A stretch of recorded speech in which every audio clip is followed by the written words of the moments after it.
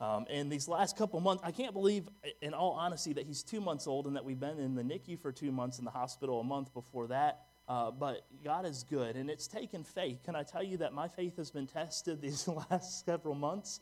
That there's times that I'll say that my faith has failed, that I haven't had the faith that I need to. But tonight we're going to look at an interesting story, a man and a woman, actually, of God, whose faith was tested. And tonight I want to bring you a message that's entitled Faith Tested.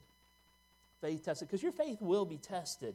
You'll be faced with situations and things that God will ask you to do that will test your faith. Life isn't easy.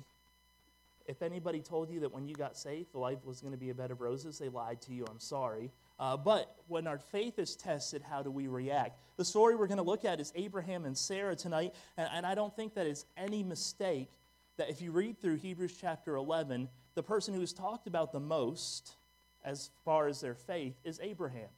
He has the most verses in Hebrews chapter 11 dedicated to him. And so we're going to look at the story of Abraham and Sarah tonight, a man and a woman that had faith, but what I appreciate about them is that they weren't perfect people. And you'll see that sometimes their faith was tested and they failed, and they didn't trust, but yet still they made it in the hall of faith because they did have faith. So we're going to be in Hebrews chapter 11, verse number 8 is where we are tonight.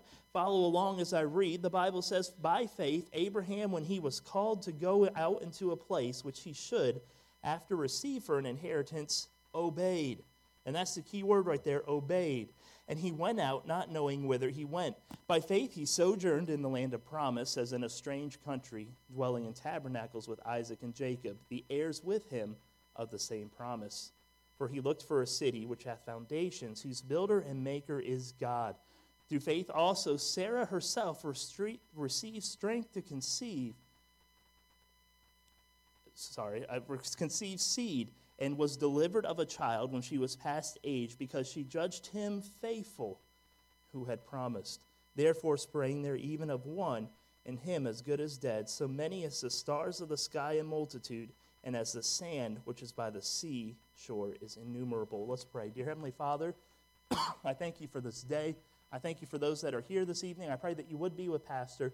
I pray that you'd help him to be able to rest well tonight, and that you'd help him to continue to strengthen and heal from this surgery, and that he would find out soon when his next surgery will be.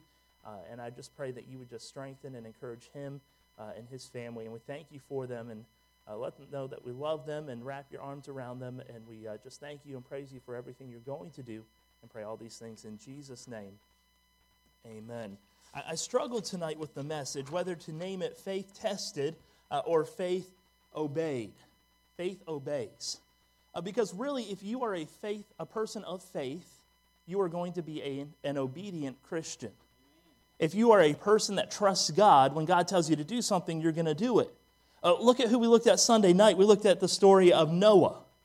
Was Noah a man of faith? Yes. You read Genesis chapter number 6, and God told Noah to build an ark, and he didn't go, but God, an ark? Here, there's not a water big enough for the ark. How many of you have been to the Ark Encounter up in Kentucky, Ohio before? It is a massive boat.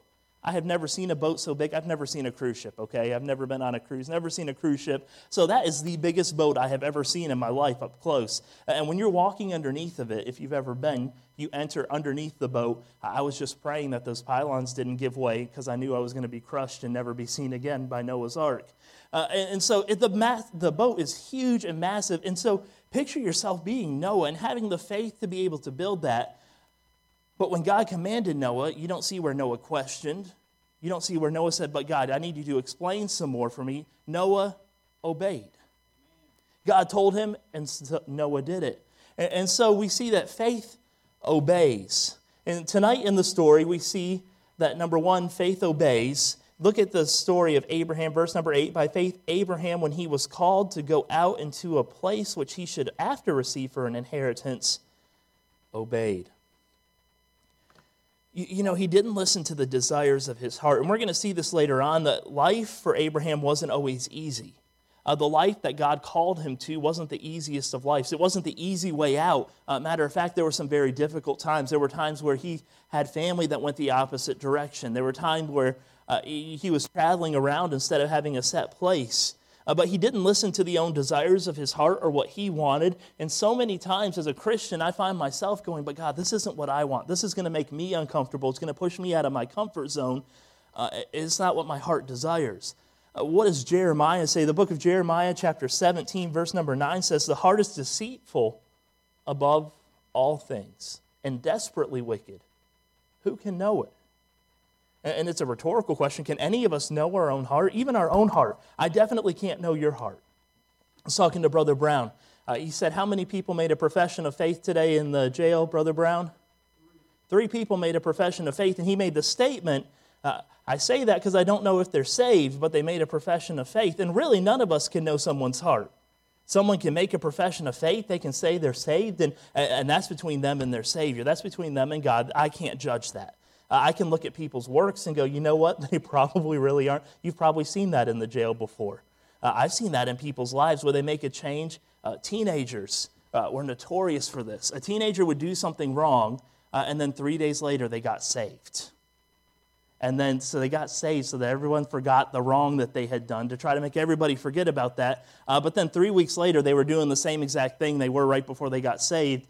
One boy in particular, bless his heart. Is that what you say in the South so that you can talk about him afterwards? He tried me. He did. There were many times I'd walk in and go, oh, he's here at youth group tonight. Praise the Lord. Thank you, God, for giving me teenagers to minister to. But he would. And he got saved many times. I'm excited now. He posted on Facebook. He is a second semester freshman at West Coast Baptist College now. But if you had told me 4 years ago that he was going to be at West Coast Baptist College studying for ministry, I would have told you were crazy.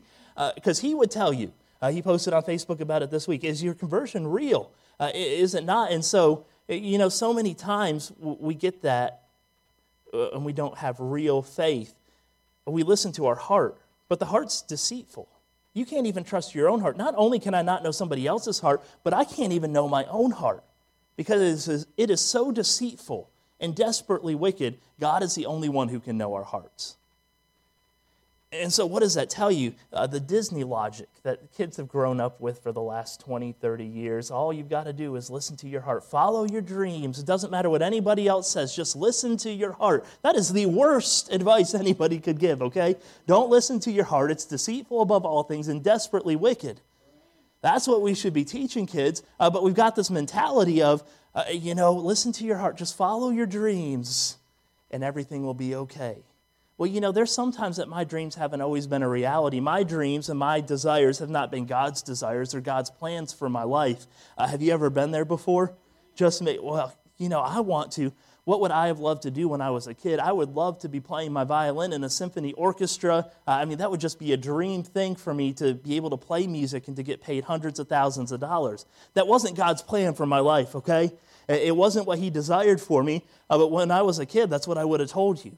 I also thought I wanted to be a doctor until I saw how many years you had to go to college. In my senior year of high school, I decided, you know what, maybe that isn't for me. I like medical stuff, but I don't want to go to school for the next 10 years.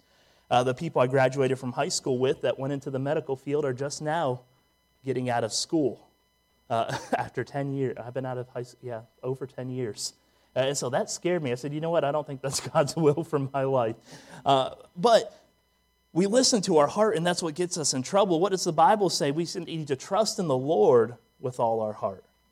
Not trust in ourselves, not trust in our own desires, but put our whole heart, give it all to God. Trust in the Lord with all your heart. Don't hold any part back, and lean not unto thine own understanding. And that goes back to that idea of faith, which we talked about Sunday night, so I won't dwell there.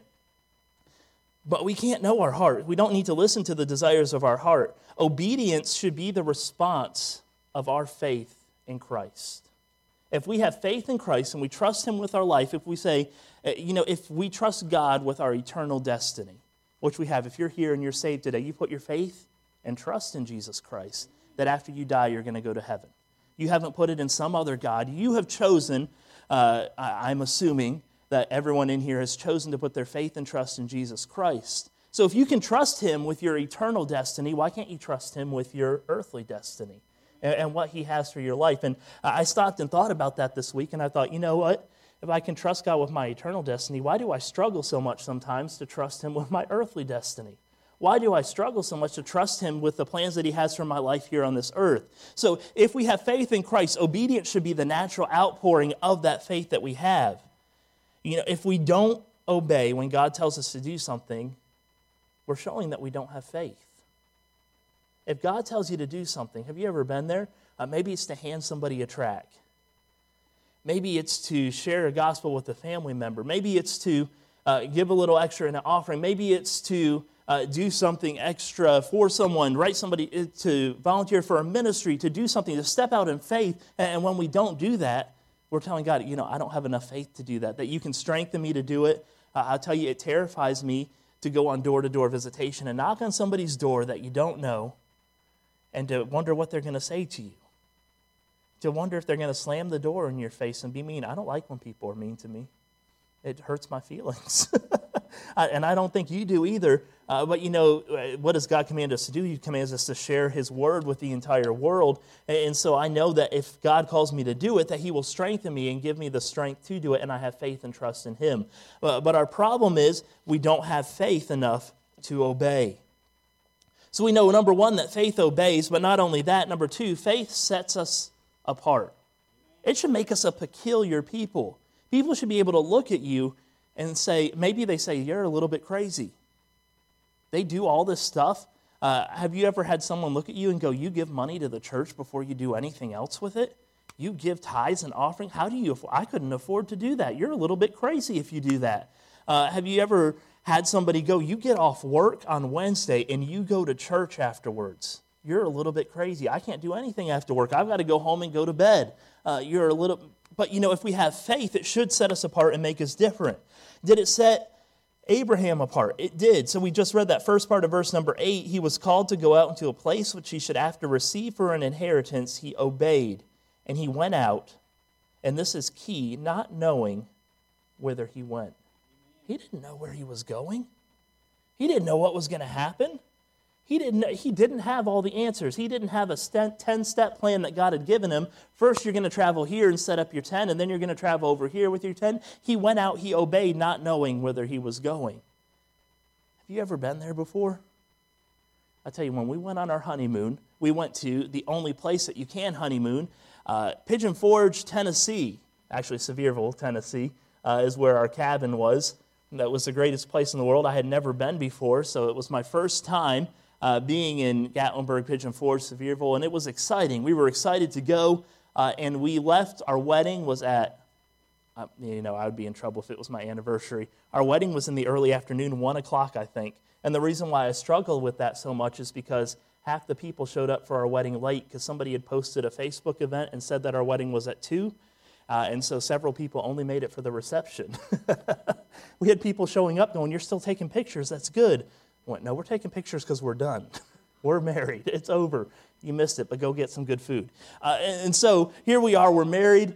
We got married, wedding finished about 1:30. We finished pictures and with all the food about 4 o'clock. And we are driving from Winston-Salem, North Carolina, to Sevierville, Tennessee, which is about a 5-hour drive, good 5-hour drive. So by the time we changed out of wedding dresses and tuxes and made sure we had everything to family that we needed to, we got on the road.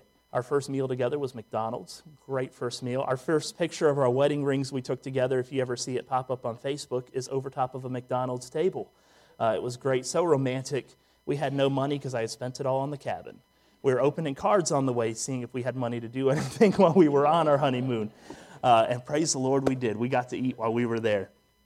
But here we are, we're on the way, it got dark.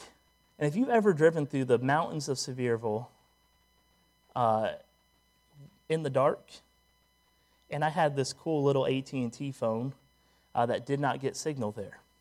And so here we are driving in the dark. I had no idea where I was going. We had little directions that they had given us. I still have a copy of the directions at my house because they were useless.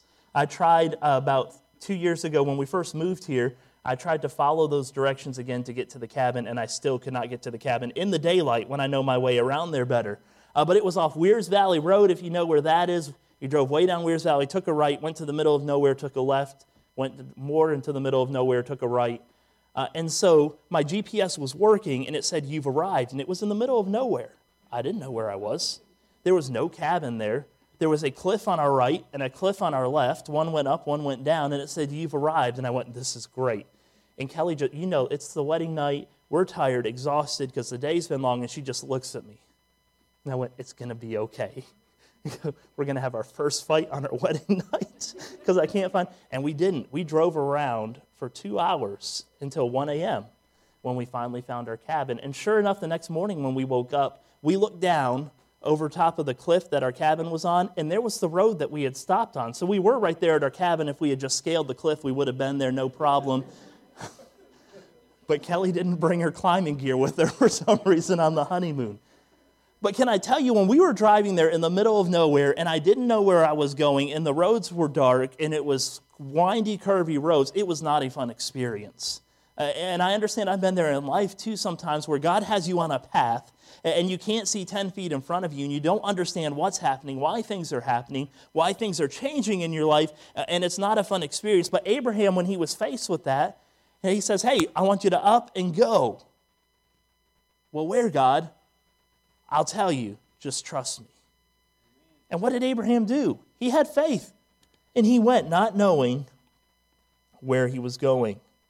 Verse number 9 says, by faith he sojourned, and that's the key. By faith he sojourned in the land of promise, as in a strange country, dwelling in tabernacles with Isaac and Jacob, the heirs with him of the same promise. A couple things that I find interesting in this verse. He sojourned into a land of promise. It was the promised land that was promised to him, as in a strange country. I picture him like a missionary. I have a lot of respect for missionaries who will go and take their families, especially missionaries that have children, and go move to a foreign country where they don't speak the language, where everything's different and the culture is different. If you've ever been able to travel outside of the United States, I love traveling to foreign countries, but I go in with the mindset, hey, when I went to Brazil, I said, in the 3 months, I get to go home. I am going home to the United States where I still have a house, where I still have things. A missionary is going, and that is becoming their homes. That culture that I get to experience, that I got to experience for 3 months was their new normal.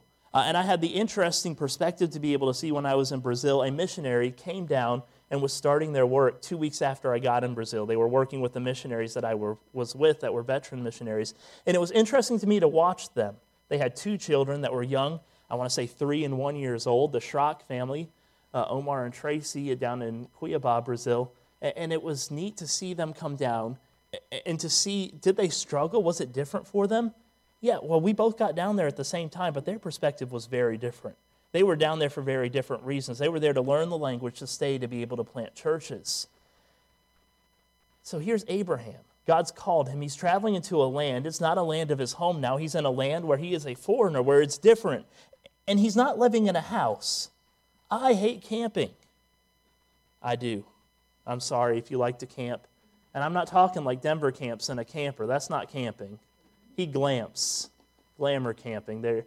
But I can do that kind of camping. That's okay. Cabin, a camper with air conditioning, and a refrigerator all day long, I can do that. But staying in a tent on the ground with no electricity, no fan, no air conditioning, that's not my idea of fun. And it's expensive to buy all the camping equipment, so why wouldn't I just rent a hotel room, okay? So here he is. So Abraham, that was the second thing that stuck out to me. He is in a place where he is not at home. It is not his normal place, and he's staying in a tent. Or in a tabernacle, it says. They have houses? Well, what happened when Lot went off into Sodom and Gomorrah? The people knocked on the door of his house. So if he was in a city, he could have been in a nice city with houses and doors, but God's called him to set up this tent. And we see what happened to Lot. What happened to Lot? Lot chose the wrong way. He pitched his tent towards Sodom and Gomorrah, towards sin, towards wickedness, and he ended up being in there until he ended up giving up his own daughters to strange men. And he went down that path. But here Abraham has said, I have faith that God knows what he's doing, that even though this isn't the most comfortable way to live, even though it's not the safest, even though it's not the most elaborate, that this is what God has for me. He was set apart. It required him to be away. He was a stranger and traveled around and pitched his tent in different places. But you know what Abraham had? He wasn't focused on the now. He wasn't focused on his earthly possessions or what he was missing out on because he wasn't in a big city. And can I tell you, with our missionaries that are there on the field, they're not focusing, if they do, they'll go crazy, okay? They're not focusing on what they've left behind. They're focusing on what God has called them to do and why they're there on the mission field. And even though, yes, there are days, I'm sure it's hard to have left their home and have left their family and the comforts of the United States that they're used to, can I tell you that they know that they are going there to do God's work. And they have faith that God's going to be with them. You know the Klaus family, they were here not that long ago, our missionaries to Germany. If you've been following along with their prayer letters, we read one a couple weeks ago in church. They've been stuck in the United States because of COVID. Praise the Lord, they just posted on Facebook this week that they are able to go home to Germany. And they don't have a date yet, but they've gotten approved to go back. And so they will be heading back to the mission field. But if we focus on just our earthly possessions and what we have, we'll get in trouble, and we need to focus on heavenly things. And that's what Abraham did. He was focusing on heavenly things, the things that God had called him to do. And if that meant he didn't have the biggest house, if that meant he didn't have the most riches, if that meant he didn't get to live in a place with doors and windows, it was okay because God had called him to be there. And Christians, can I say, we get in trouble when we get focused on the earthly things, on the possessions that we have more than we do what God has called us to do. We had some friends that were going to be missionaries after college, and they had a mindset that they didn't want to buy anything after they got married. They didn't want furniture. They didn't want a TV. They didn't want things for their wedding because they wanted to go to the mission field, and that's what God had called them to do. And they were so worried that they would get distracted by the earthly things that were given to them, things that aren't wrong. Okay, it's not wrong to have a couch. I love my couch. I love sitting on my couch. I can fall asleep in it in 5 seconds. But they were worried that those things would keep them back and that they would let it distract them from what God had called them to do. And I respected that decision for them because they wanted to make sure that nothing came between them and what God had called them for. But can I tell you, be careful as Christians because we live in the United States and we are a blessed country. I'm thankful to live in the United States of America. I'm thankful for the freedoms we have, for the blessings we have. I'm thankful for Bible Baptist Church and how God has blessed us with wonderful people, giving people, faithful people. But can I tell you, don't get comfortable and get slack from what God has called us to do because we are comfortable with the things that God has blessed us with. So we see, number one, that faith obeys. Number two, that faith sets apart. But number three, faith also overcomes obstacles in our life. I'm sorry, I couldn't think of 3 O's. I sat there all afternoon trying to get that second one to be an O. So if that bothers you, and it's more than one word. So if you're English in here, yes, it's not a parallel, it's not alliterated, but it is what it is. Faith overcomes. What does faith overcome? What did faith overcome for Abraham? Well, let's keep on reading verse number 10, and we're almost finished. For he looked for a city which hath foundations, whose builder and maker is God. He wasn't looking at the earthly things, he was looking at the heavenly things. Through faith also, Sarah herself received strength to conceive seed and was delivered of a child when she was past age because she judged him faithful who had promised. Can I tell you, Sarah overcame some huge obstacles to have a child at her age. Can you imagine?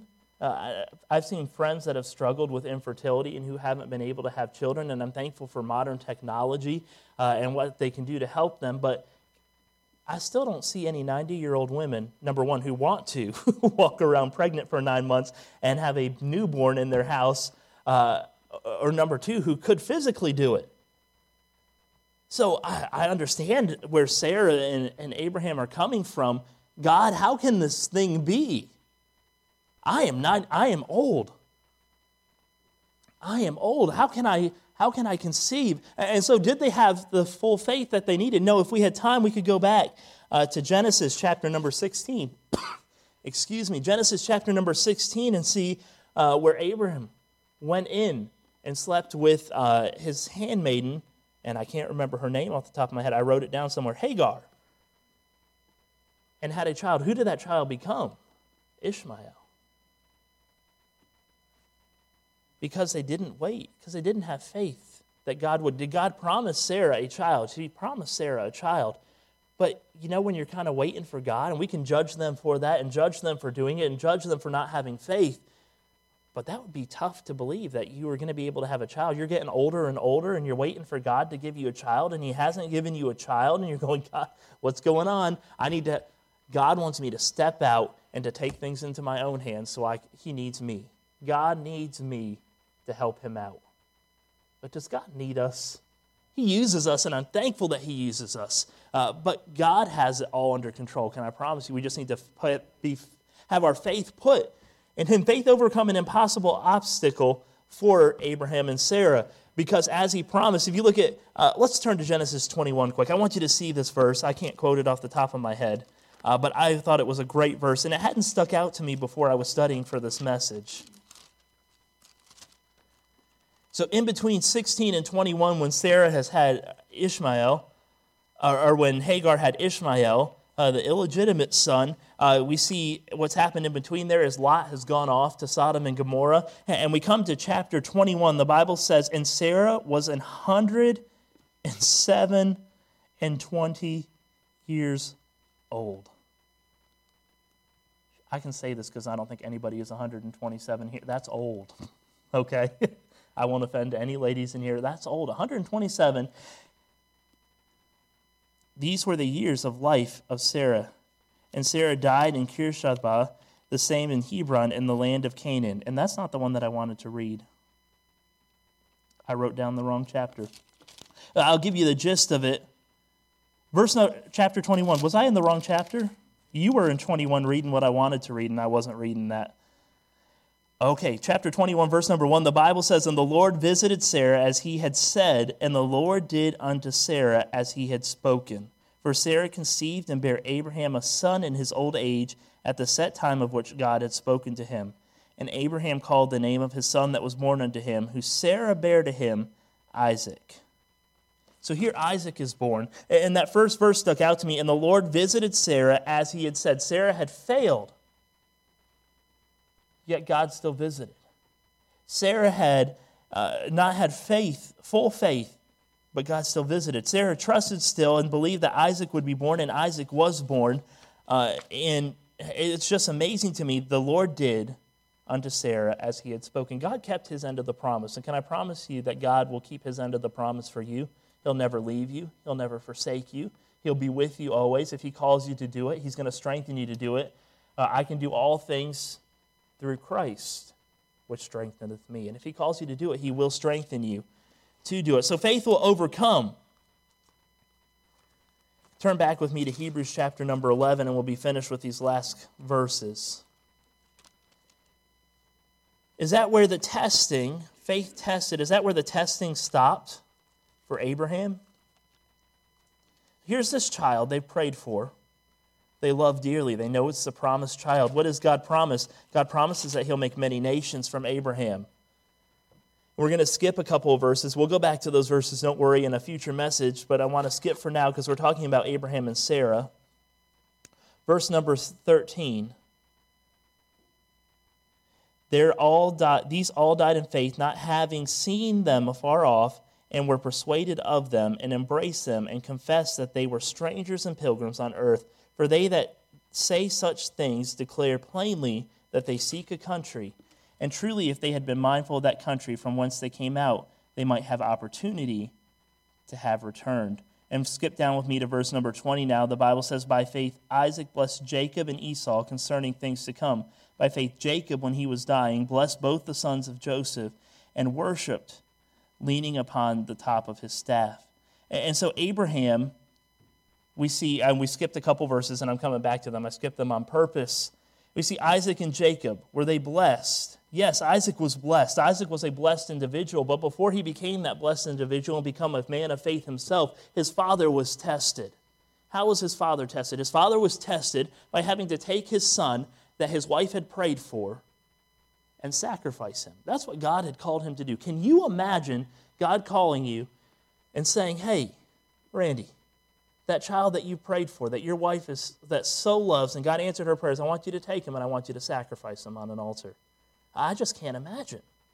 I can't imagine God calling me to take Landon and to sacrifice him. But that's exactly what God did. Verse number 17 says, by faith Abraham, when he was tried, offered up Isaac. And he that had received the promises offered up his only begotten son. Abraham had faith that no matter how ridiculous it sounded in a human's eyes, no matter how ridiculous it sounded to take your son and to sacrifice him on an altar, that Abraham knew that God had a perfect plan, and he obeyed. And the end of this verse reminds me of another verse. I don't know if it reminds you of this verse. His only begotten son reminds me of John 3:16. For God so loved the world that he sent his only begotten son. I'm thankful that God loved me so much that he sent his only begotten son. Would I have enough faith to give my child to God if he called me to sacrifice him? I've seen parent after parent that has said, you know what, we want our child to be successful. We don't want them to go into full-time Christian service. We don't want them to serve God because then they won't be successful. That's a scary place to be when we're holding our children back. And so I've told my prayer for Landon and now for Grayson is, God, whatever you have for my child, whether it's to be a doctor and to be able to, let me move into his mansion, into one of the 16 bedroom he's going to have, that'd be great, okay? Would it be great to have him live close to home? Maybe. I don't know. I found a couple states in between parents and kids does good, okay? Would it be great to have him close to home? Yes, it would be great to have him close to home. But my prayer for Landon isn't that he'll live close to home and stay in Kingsport, Tennessee. It isn't that he'll become this rich person, although that would be awesome that if I could go live with him, okay? But my prayer is that whatever God would have for him, that is what he would do. And if that means that he is across the world in a foreign country and we only get to see him once every 4 years, would that be difficult for me? That would be difficult for me. It'd be really difficult for Kelly, okay? It would be. But that is our prayer for our son, is that, God, we give our son to you. Whatever you have for him, that's what we want him to do. That was my parents' prayer for me, that whatever God had for me, that's what we would do. For all of us, my brother, my sister, and myself. And, that didn't mean that they were going to push us, we want you to be in full-time Christian service. I am the only one of my siblings that's in full-time Christian service. But can I tell you that I have a brother who works for the state of Virginia, who is faithful to his church, that sings, that's involved, and he is there serving all the time. I have a sister who is an operating room nurse. She's not in full-time Christian service, but she, this coming Friday, is marrying a preacher. And she has been faithful to church and serving God. And so my parents' prayer for us wasn't, hey, I want you to be in full-time Christian service 100% because I am, because I've seen parents do that to their kids too. But it was whatever God has for you, whether it's an operating room nurse or whether it's an assistant pastor in Kingsport, Tennessee, that's what we want you to do. Because my parents realized something, that the best place to be and the safest place to be is in the center of God's will, no matter how much faith it takes to send your child off. I'm reminded of when my parents dropped me off, and with this we'll close, at Ambassador Baptist College. If you've ever been, have any of you ever been to Ambassador Baptist College? A couple, okay. It is in the middle of nowhere. Lattimore, North Carolina, there is a sheep farm and Ambassador. The mayor of the town is the president of the college, Alton Beal.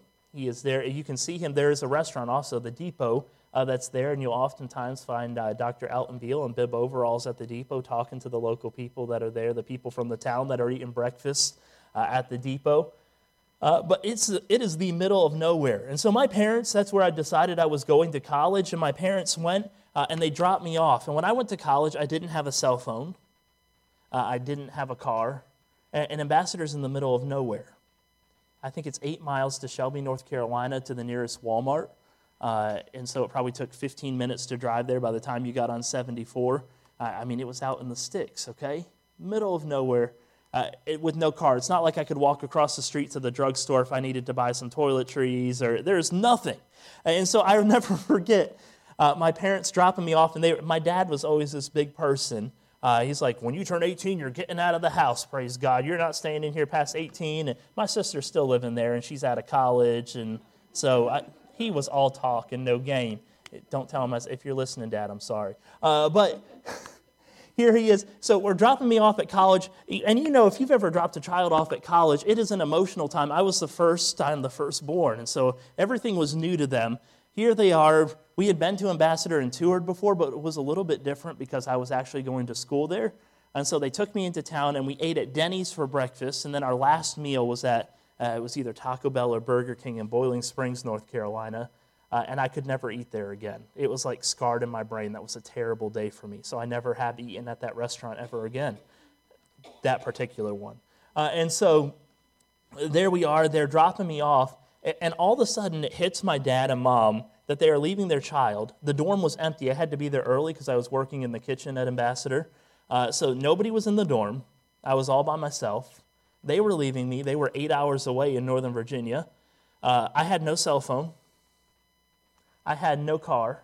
I was just there. It was a Saturday night. And so my dad said, so what are you doing for church tomorrow? I went, don't really know. There's no church close by, so I guess I'll try to thumb a ride with somebody who looks like they're going to church tomorrow. I'm not 100% sure, but I looked at my dad in the eyes, and I could see the hurt in his eyes and the worry and the concern that it took to leave his child in the middle of nowhere and to leave them wondering what was going to happen. And I remember, I don't know if it was an afterthought or if he planned this ahead of time, but he had a calling card. You remember calling cards? He had a calling card. He goes, here you go, Daniel. You use this. And my dad doesn't cry. He's not an emotional person, but I remember him crying, and that hurt me to the core because I go, great, you're not supposed to get emotional. You're supposed to be the strong one. Mom cries. You're okay. You're like, it's going to be okay, honey. Let's go. But it took faith for them to say, listen, we're going to go ahead and drive 8 hours back to Virginia, because I've seen parents go, especially at Ambassador, okay? It's in the middle of nowhere. It's a great college. I'm thankful for it. That's where God had called me to go. But I had seen parents who couldn't leave their children and would end up coming back and rescuing them and taking them away. And my dad said, you know what, this is where God has called him to be. This is the best place for him to be. Even if he has no phone, no car, and he's got to try to thumb a ride in the morning to church. Can I tell you, I was okay. I found a ride to church. It wasn't a serial killer. And God blessed throughout the time there. And I'm thankful that I was there. But now as a parent, I understand how hard that would be to leave my child. But can I tell you that we need to have faith, no matter what God asks of us, faith to obey. If we have true faith, it will be one that obeys. It'll be one that sets us apart, and it'll be one that overcomes any obstacle that comes in your life. We need to have faith. It's a very timely message series for myself, and I know for many of you in this church, faith, I think, is always timely. It's always something that we're going to have to work on and struggle with, and difficult times will come up. But can I encourage you tonight to have a faith that when it's tested, stays strong? Dear Heavenly Father, I thank you for this day. I thank you for your word. I pray that you would just help us to have a faith that overcomes whatever you bring into our life, no matter what you ask of us, that we would obey and serve you with our entire life. Lord, I thank you for this church. I thank you for their faithfulness. And I would pray that you be with Pastor, continue to be with Maxine as she heals. And Lord, just continue to use us here in Kingsport, Tennessee. We pray all these things in Jesus' name. Amen. Brother Mark Gardner is going to come up and do prayer requests.